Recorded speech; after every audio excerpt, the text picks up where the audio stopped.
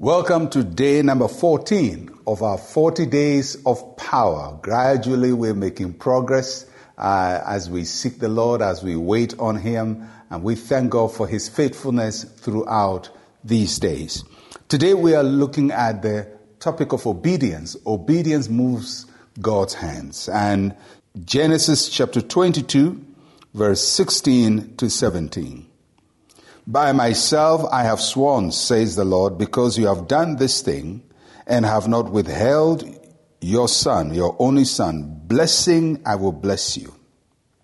Multiplying, I'll multiply your descendants as the stars of the heaven and as the sand which is on the seashore, and your descendants shall possess the gate of their enemies. Abraham was a man of faith. We all identify him as a person who really walked in faith. And his faith was seen in his obedience. He obeyed when God asked him to leave his native land to a land that he would be shown. He obeyed every step of the way. And every time God told him to move from one place to the other, Abraham obeyed. But what we associate as his greatest sign of obedience was when God asked him to go to Mount Moriah to sacrifice his son. God had no intention of killing Isaac, but he wanted to see how far Abraham would go in obeying him. And Abraham obeyed God, but God delivered him and provided a substitute for Isaac, a ram that had been caught in his thicket. And when Abraham had demonstrated that level of obedience, God made a commitment to Abraham that he had never made to any human being. He said to Abraham, I have sworn by myself.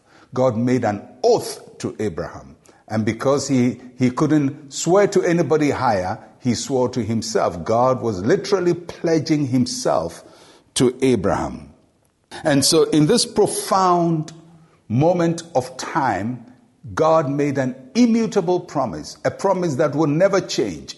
He says, Abraham, you can be assured, blessing, I will bless you. There is something about obeying God that attracts unparalleled blessings and favor from God. When God tells you to do something and you do it. And sometimes people say, but how do I know God is telling me? You would know because the indication will come in your heart. It may be for you to pray for somebody or to call somebody or to give somebody or to give something. It just is an indication in your heart. And when you sense it, obey. Just do what God is telling you to do. And when you do that, there is something that God commits to do for you as he committed to Abraham and says, because you have obeyed me, blessing, I will bless you. In other words, I will bless you and bless you in abundance. And multiplying, I'll multiply. In other words, I'll multiply you and multiply you in abundance. I believe God in these 40 days of power wants to bless you and bless you in abundance, multiply you and multiply you in abundance. But the key is obedience. And whatever he tells you to do, do it, obey him, honor him, and he will covenant permanently with you, his blessing and his multiplication. I trust that God will do to you and for you what he did for Abraham. And if you believe that, why don't we share this word of prayer together? Say with me, Heavenly Father, help me to obey you every step of the way. Give me a heart that follows and surrenders to your will. In Jesus' name, amen.